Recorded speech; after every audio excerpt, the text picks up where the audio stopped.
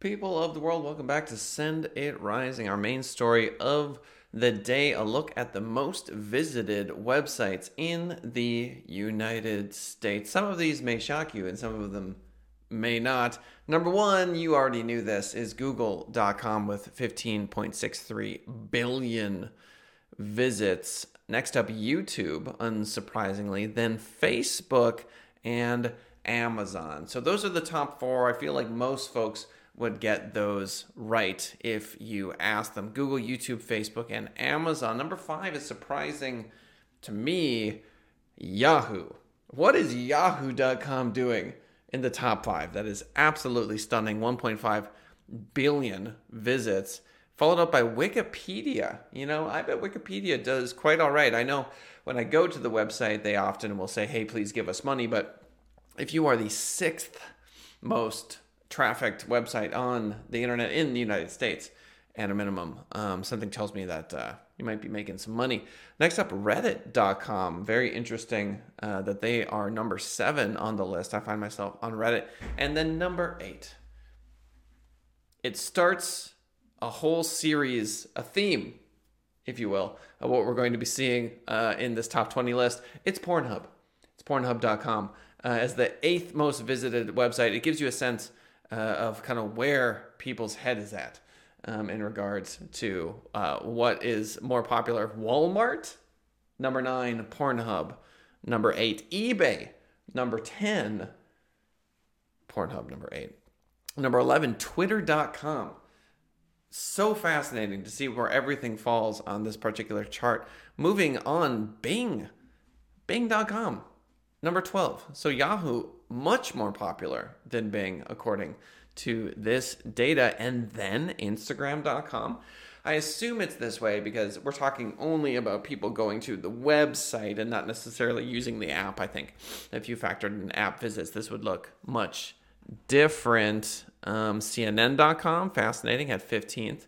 And then ESPN.com, Pinterest, etc. Fox News, actually, at the tail end of the list at position 20. So would you have gotten these right if you had to list the 20? How many would you have gotten right?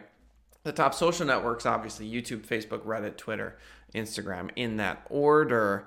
Then Pinterest, LinkedIn, TikTok at 228 million, according to the chart I'm looking at. But I think TikTok is rapidly expanding. SearchEngineLand.com, new business openings nearly match pre-pandemic levels, according to Yelp, a good sign for the economy. However, most major cities actually experienced a decrease in openings. Let's dive in.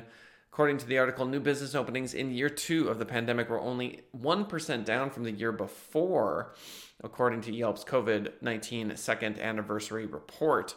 Demand for socially distant outdoor options obviously is way up.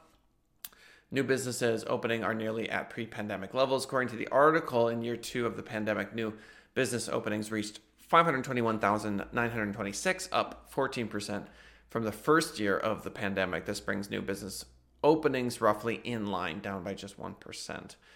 So we've got the Delta variant, we've got the Omicron variant. Apparently, Yelp's data, according to the article, indicates that more businesses are entering local economies, which may be good for local SEO practitioners. So if you're an internet marketer, obviously there's going to be an influx of new businesses. A lot of the businesses that could not make it are already gone. And so we've got this flood of coaches is a good example. Everybody's a consultant. And I see a lot of this. And I've been in the entrepreneur world for quite a while, and it's fascinating to see people open businesses, and it's unsurprising to me that many of these businesses don't ever go anywhere because the idea of not having a boss and being the boss are two very different things. I think when the reality sets in for many folks of just how much work goes into getting a business launched, it's a sobering moment. Moving along, Google's Search Local Pack map is now interactive. So when you search something, it used to be that you'd have the map section, and then you'd have the reviews, the name of the business, name, address, phone number beneath it. Now the map itself is interactive.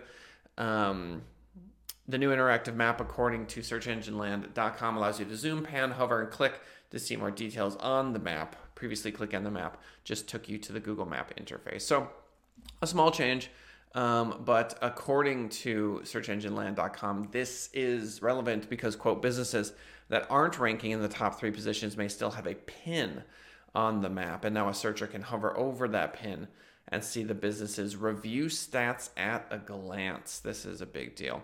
So if you weren't getting as much love, this is probably going to be helpful for you. If you were dominant, this is not likely to help you. We'll see. But check it out on Google Maps. It's interesting.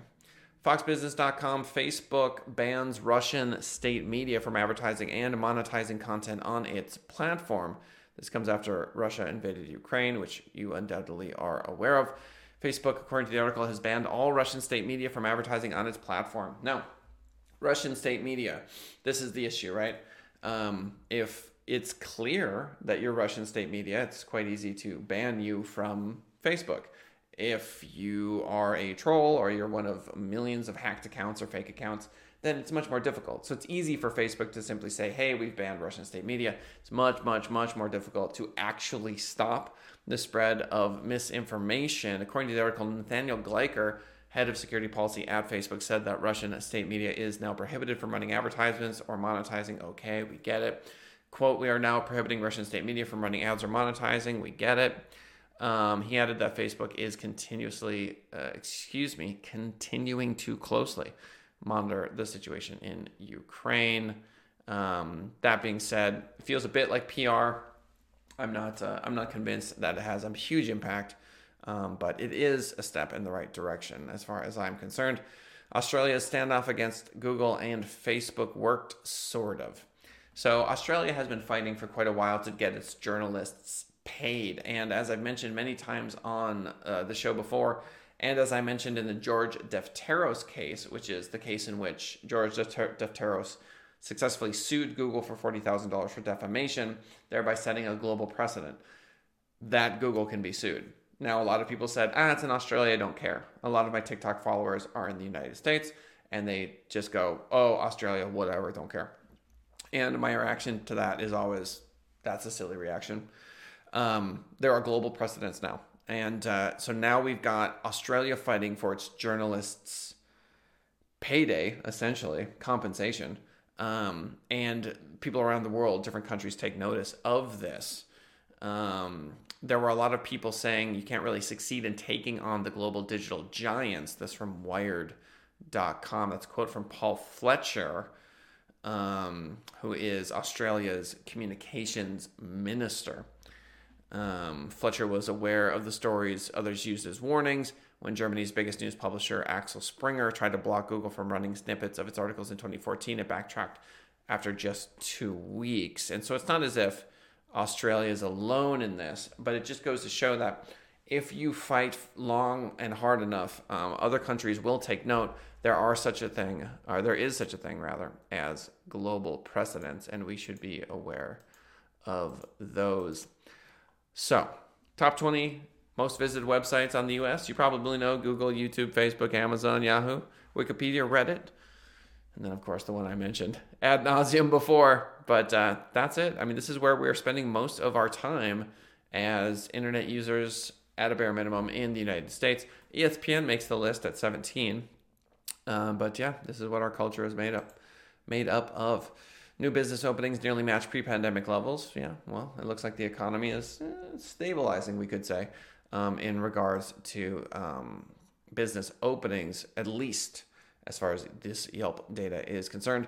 Google Search Local Pack is now interactive. It's very cool. I'm going to go check it out personally. I'm curious how my company, Send It Rising, senditrising.com, will be affected. Facebook bans Russian state media from advertising. Yeah, feels a little bit like a PR thing, but right move. And finally, Australia fighting for its journalists' payday. They should get paid if Facebook is going to be using their articles, basically plagiarizing. You can make that argument. Ladies and gentlemen, that's the show for today. Thank you so much for swinging by. YouTube.com/Send It Rising. Y'all know the drill. Appreciate you. And we'll see you next time. Bye for now.